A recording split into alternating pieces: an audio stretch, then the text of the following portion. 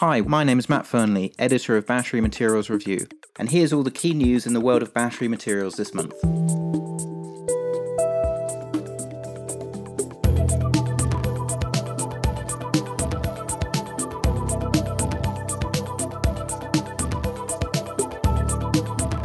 Welcome to November's edition of Recharge, the podcast by Battery Materials Review. I am delighted to welcome my co-presenter, Cormac O'Leary, MD of Electrios Energy, to run through some of the key talking points from October.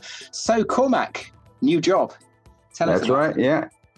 Well, finally got into the recycling space, an area I've always been interested in. And I've joined a startup out of Singapore called Green Line, who have a very interesting recycling technology.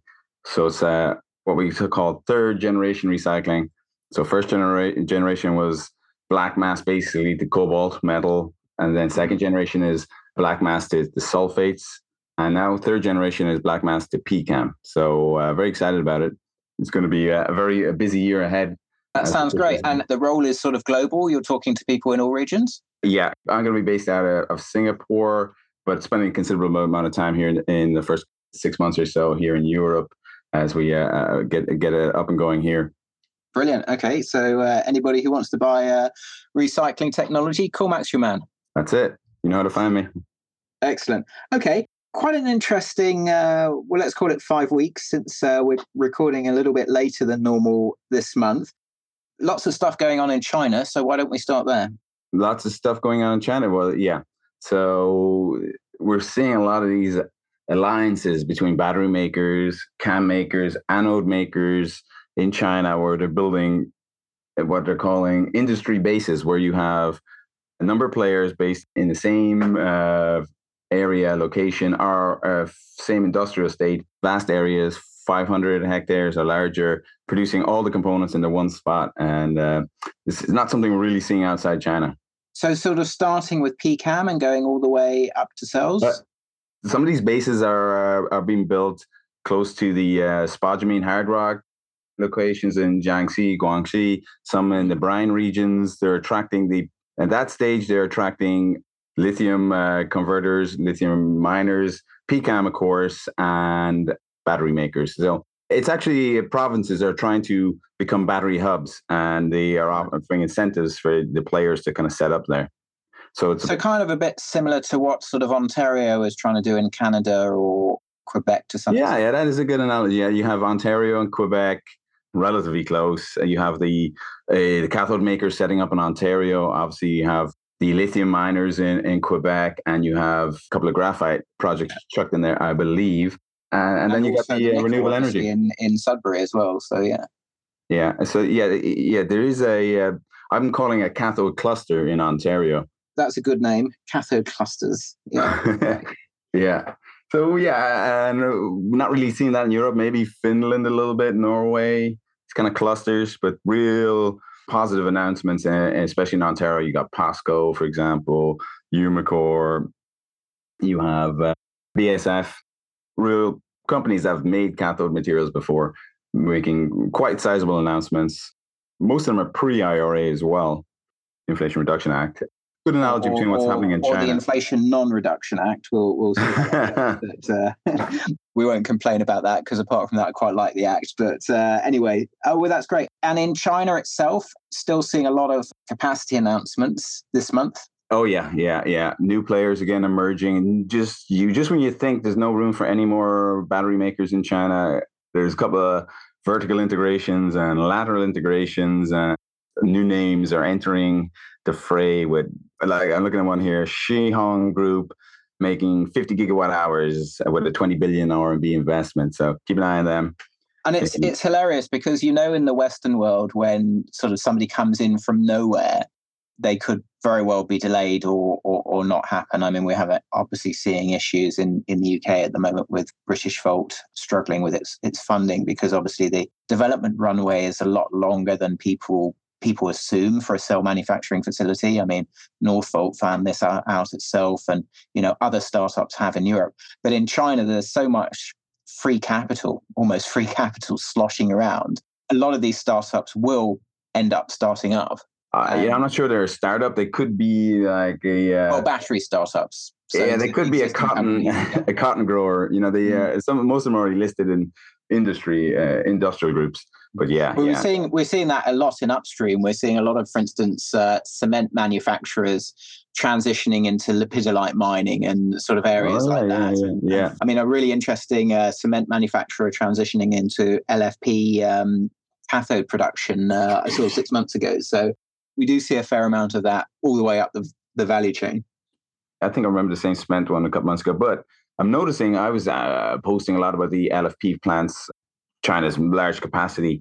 And this month, I'm just looking at my little cheat sheet here. There's like 5 of these LFP cathode facilities have been commissioned. So a year later, these companies that weren't involved in LFP before have commissioned the cathode plants already. And that's, when you see these announcements in China, you got to take them seriously. Yeah, I mean, that's very, very, very rapid. I mean, a Western plant could easily take 4 or 5 years to build, LFP cathode plant or a cathode plant of any Yeah, incarnation. But yeah, they don't muck around in China. And I mean, we're seeing that on the cell side as well. It could take 12 to 18 months to construct a cell plant, obviously a little bit longer to ramp up. yeah. But in Europe, it's taking a lot longer than that. It's taking 3 to 4 years to complete the construction. And then obviously you've got to ramp up on top of that. So don't bet against China Inc. is my lesson from 20 years of covering China. Yeah. No, slow down. We wouldn't expect it really. A lot more batteries, gigawatt hours are. We haven't turned the terawatt corner yet, so a lot more to come, I guess. But yeah, you have like CLAB commissioned, SVolta commissioned their factory in Suining this month. When I was covering it like 2 years ago and reading these announcements, kind of took it with a bit of a pinch of salt, but they are coming online. An interesting sort of downstream. So in the EV space, we're starting to see the Hongguang Mini lose a bit of luster. I think the Tesla Model Y is sort of doing very well, and also BYD. And I mean, on a brand basis, BYD is wiping the floor with Tesla because it just has so many models. And I think that opens up a very significant query about sort of Tesla's strategy and its potential to gain global market share when it's competing with OEMs effectively that have multiple models. I mean, BYD has 9 models in the top 20 selling models in China, and it's wiping the floor with Tesla on a market share basis in China. In Europe, Volkswagen and some of the other OEMs, which again have got multiple models, are competing very strongly with Tesla, even though on a model by model basis, the Model Y and Model 3 are great sellers. The sheer number of models that the other OEMs can put into the market is starting to impact Tesla's ability to sort of compete in the top tier. So it'd be very interesting to see how Tesla adapts to that. And I noticed that Elon announced in October that they're looking to develop a small EV product going forward. I think that'll be an interesting move. I think he stated that in the past as well. They said that they would do it, and then they said actually it wasn't a priority. But now they've apparently changed their priorities. Yeah, it's interesting. All right, so the Cybertruck production was supposed to occur this year, and that's going to early next year. But maybe that was not the best model that Tesla went after, right? So they determined to get a Cybertruck up and going. Maybe so that's just for one market, right? U.S. market, and only a couple of states in the U.S. probably. Maybe if they're looking on the global scene, I don't think they're going to sell many Cybertrucks in Europe or China. But if they follow the way the market seems to be going to smaller battery packs, smaller size vehicles on a global level, I think that might have been a better move. But BYD, half their models are hybrid though, so it's not like for like on the sales. Even on the sales, pure EV, they're not much more in Tesla in China. I mean, having the hybrid, obviously, which have smaller battery packs, which uses less lithium, less nickel, etc. That's a huge and less, phosphate and everything. That's a huge issue because it's sort of, I'm not going to say alleviating, but perhaps improving the supply-demand imbalance. Oh yeah, definitely. Are you suggesting Tesla might get into the hybrid game? I think he's been very clear that they won't. And he sees, hybrids as kind of the devil's spawn. I kind of agree with him that fully electric is the way to go. But the problem is in the current environment where we have this potentially very significant supply-demand imbalance, you've either got to go fully electric, smaller batteries, or go for a half and half technology. And I think hybrid fits in very well as a half and half technology. Well, the Chinese, BYD leading it, made a conscious decision to, hybrids are a big seller in China for that exact reason. They couldn't ramp up EV production in time, or battery production within their double carbon 2060 goal range. And they made a conscious decision, working with other international players such as Toyota, to really develop a hybrid industry in China, which basically has gone from nothing to quite large with BYD at the moment. Excellent. Okay. I don't want to move away from China, but some really quite substantial cell manufacturing announcements in the US this month as well. Let me see. I have to remind me what we got. Panasonic breaking ground in Kentucky. Panasonic. We've got Honda. And Honda. Yeah. So yeah, I mean, quite a lot going on, which is good. Yeah. Good to see, really. So yeah, I mean, we've got Envision AESC adding a cylindrical plant in South Carolina. You've obviously is that for hybrid? Considering a couple more in the US. In fact, the only one who doesn't seem to be going into the US is CATL, who've been flip-flopping around as to whether to go into the US or Mexico or not to go into that area. And I think they're quite beholden to sort of political issues. With Gotion, and you just reminded me there, I've made a big announcement also in the US as well, cathode plant and cell manufacturing.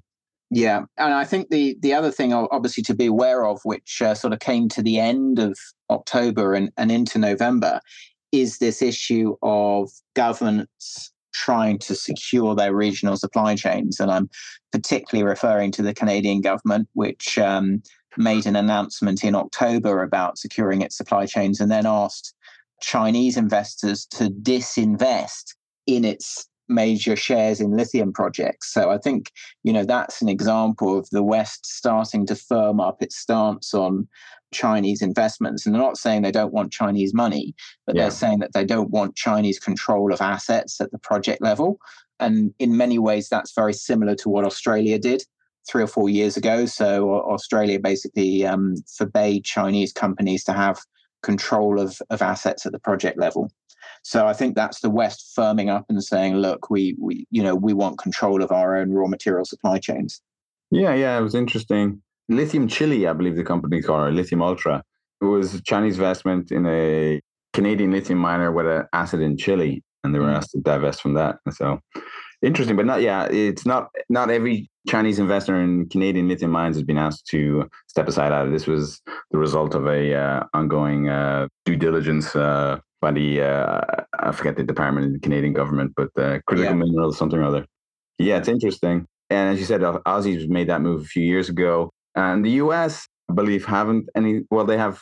I don't think there's any substantial Chinese investment in US projects. I mean, they've sort of been at each other's throats for a ways now. So, there's not any major, US projects because it's so difficult to get planning permission to develop in the US. Sorry, I've got a lot of people probably yelling at me now saying, yes, there are some really major US projects, but in terms of the Chinese, they'd rather go and operate in other countries where it's easier to develop primary resources than in the US, I think. Yeah, so Canada's got a lot of hard rock they're familiar with. US has got clay and geothermal brines, which they're not any more familiar with than anyone else. US is probably the US geothermal miners are probably more familiar with that, how to work those resources and technology than anyone else, perhaps outside Vulcan, but definitely not the Chinese, not the area of expertise for sure. Yeah. They're obviously all over Argentina. They've obviously got experience with salar brines themselves, although lower evaporation operations than are available in Argentina. And obviously they've got experience with hard rock, having been major investors in some of the early Australian projects as well. So, and they do their own lepidolite. Well, they do their own hard rock as well, but they do their own lepidolite as well. So, I mean, I think that's the areas where the Chinese have been focusing on. Yeah, if they get the lepidolite right, then they're going to be a leader in that area, lepidolite lithium mining. But, there's deposits elsewhere in the world, but I'm not sure they can be mined as efficiently as the deposits in China for various reasons. Yes, various reasons. We'll leave it at that. Various environmental reasons. We'll leave it at that. Having said that, I think there are some very interesting sort of lepidolite deposits in Africa, in parts of Asia, even in some parts of Europe, where we could see development, particularly with lithium prices at these levels. And, there's the potential for, the problem with lepidolite has always been waste, but there's obviously the potential for use of these products, we'll call them byproducts, as byproducts, rather than just backfilling them in the hole. And I think in the Western world, there is substantial opportunity to do that, which potentially makes the lepidolite of more interest. Yeah. It depends how long the lithium prices are going to be this high. Yeah, definitely. Okay. Talking about upstream, some very interesting development, shall we say, on the upstream side in lithium. So you've got 2 brine project delays announced in October. You've obviously got the delay to the Allkem project in Argentina. You've got the delay to the Lithium Americas project. You've got Australian shipments of spodumene concentrate in the third quarter failing to grow on a quarter-on-quarter basis. And it all sort of comes back to this issue of how difficult it is to add supply in this segment. Oh, and I should also mention the Salton Sea fiasco, where the US government has pulled out of supporting the Berkshire Hathaway project. So a lot of people talk about the Salton Sea as, wow, we're going to do 600,000 tons a year of lithium carbonate. Well, clearly it's a little bit more difficult than that. And I think it comes back to this issue of a lot of generalists in the space thinking that lithium is a commodity and it's really easy to bring into production, whereas, the producers and the developers have clearly illustrated over the last sort of 3 or 4 years, actually, it's a lot more difficult than that. And I noticed that a couple of sell-side brokers, American brokers who shall remain nameless, came out with slight retractions on their negative viewpoints for lithium in October and early November, which I must say I very much enjoyed and may have given the finger to the reports. But, I think it's both brokers, by the way, are still very negative 12 to 18 months in the future, but they're sort of pushing their negativity out because they overestimated supply. And you wonder how long they will continue overestimating supply for before somebody, slaps them around the face with a wet kipper and says, look, guys, you're getting this wrong. Yeah, well, 2025, 2026, everyone's got fuzzy, and you can extend that fuzziness a couple of quarters here or there. So I think it might be easier for them to kind of, as you said, barely retract, but still maintain their negative outlook in the long term, but saying, oh, in the near future, it's a little bit fuzzy. I just look at Albemarle and Livent and the big players and the difficulties they are having bringing on their capacity, and they know what they're doing to a certain extent. Yeah, I think that's the case in point. And a certain US broker is flagging backward-looking pricing data from Latin America when the current market is telling us that lithium is very, very tight and spot prices are going up. So, why you would flag realized export prices in sort of September when we're in November is just is amazing to me. And, there are so many moving parts in those numbers. We don't know whether that producer is selling material on spot or on contracts. If it's on legacy contracts, that's going to pull the price down. We don't know what quality of material that producer is selling. We know for a fact that some of the producers in Latin America only produce about 60% battery grade material. So if they're selling low quality material, obviously they're going to be selling it for a lower price. And that's going to drag your average realized price down. So there's so much about that data set that we don't know. And using that backward-looking data as an indicator for what's going to happen going forward, to me, just seems daft. Yeah, that was a bit of a strange month, all right. Just reading the Chinese media, they were referred to the materials that were being shipped out and the lower priced materials that were being imported were lithium sulfate chemicals. And I don't understand what that was. Might have been lost in translation, but I'm not clear what that term is supposed to mean. Any idea? I know that a number of sort of actually hard rock players are looking at producing sort of lithium sulfate as an intermediate product. I'm not aware of any of the brine producers. That was brine, yeah. Yeah. So maybe lost in translation. I don't know. That's what I was thinking, but bring it up to, so the little drop in the price, and apparently these lithium sulfate materials, whatever that's supposed to mean. But yeah, it was interesting. All right. Bit of a slow month in China again, though.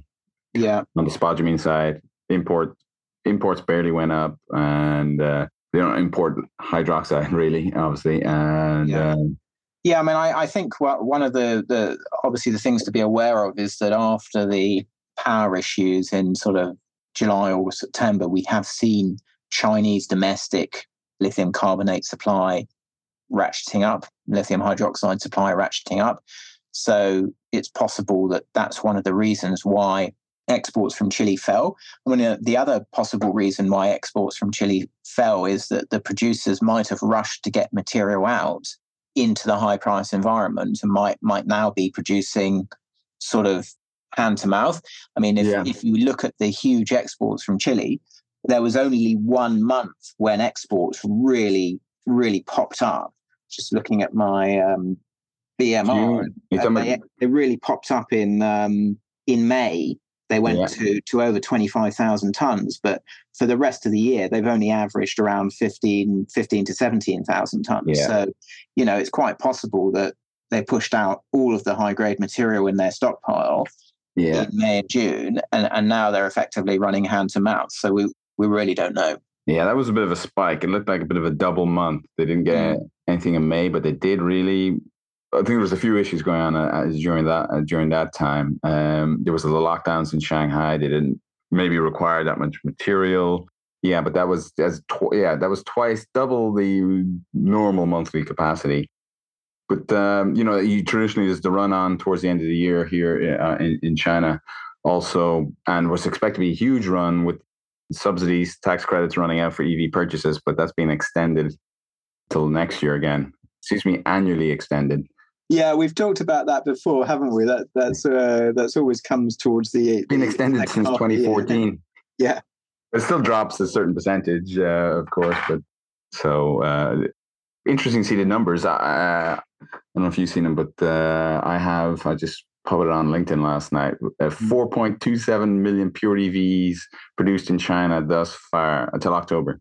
Wow, that's amazing, isn't it? It is amazing. The numbers are astronomical in China at the moment. I mean, a few commentators are suggesting that probably the rate of growth next year will be smaller, and that we've got to expect that it will be, because I don't think that you could carry on growing at that sort of growth rate that we've seen in 2021 and 2022.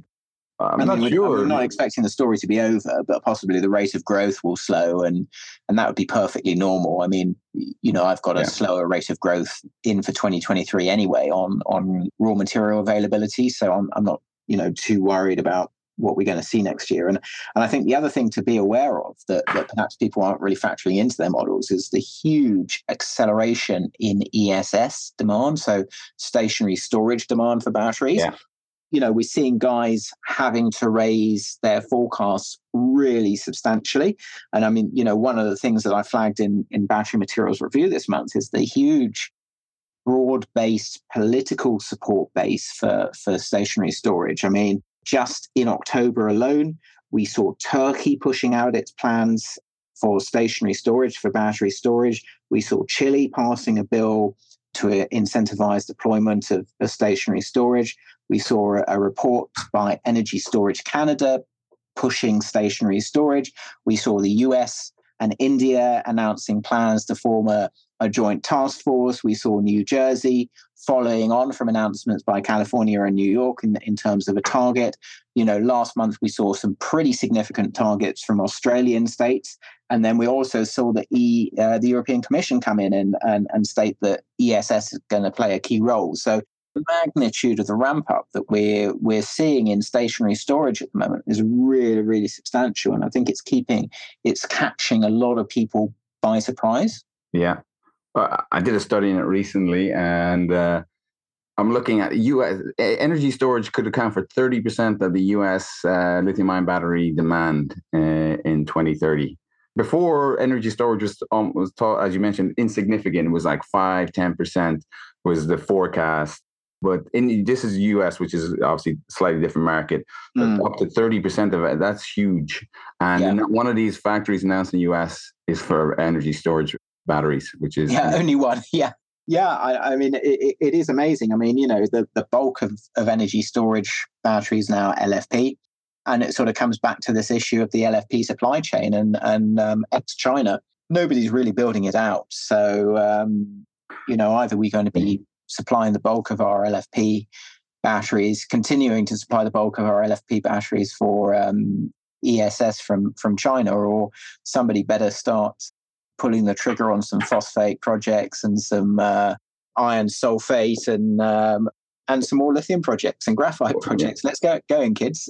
What I think is going to happen, there's so much NMC capacity coming on in the US, and with the domestic supply rules, NMC works just as good as LFP. If you have a lot of NMC, you can use it. But I mean, if you've got it, but the problem is, obviously, if your NMC batteries are going to be trading at a premium to LFP batteries, that then impacts the economics of your battery buyers. And I think that's the key issue. And I mean, we still need, particularly for residential storage, we still need ESS system prices to go down. And they trade a lot more on a dollars per kilowatt hour basis than EV batteries do, because we just haven't got to the economies of scale yet. So they're trading at 2 or 3 times the cost on a at least double basis. At least double. Residential is probably 3 or 4 times. Less batteries you buy, the more expensive. Grid energy storage is at least double. Big reason is it's about buying power. So how many the automakers can buy a lot more, or agree to buy a lot more than this. Energy storage is done per project basis. So you order 500 megawatts, whatever you're ordering for that particular project. And energy storage is, you're buying the whole unit. If you can talk about cell price, or you can talk about the energy storage unit price, which, is a lot more auxiliary components required than in. But as you said, energy storage is a lot more cost sensitive because it's an investment in a project that you're making money on. Consumers are willing to buy cars, EV cars, and they're not making money on the battery storing. Or they might not be. It could be at one stage making, whether the battery storing and releasing energy back into the grid. Energy storage cells are a lot more expensive, basically, than. I think, some of the other analyst reports where they give battery forecast price are based on EV pricing, that you see the $130 per kilowatt hour, or 70, sometimes you see in the case of LFP. It would be, if you see the same for ESS, you're looking at like anywhere between 200, which would be good, dollars per kilowatt hour, to 400 in some cases. Yeah.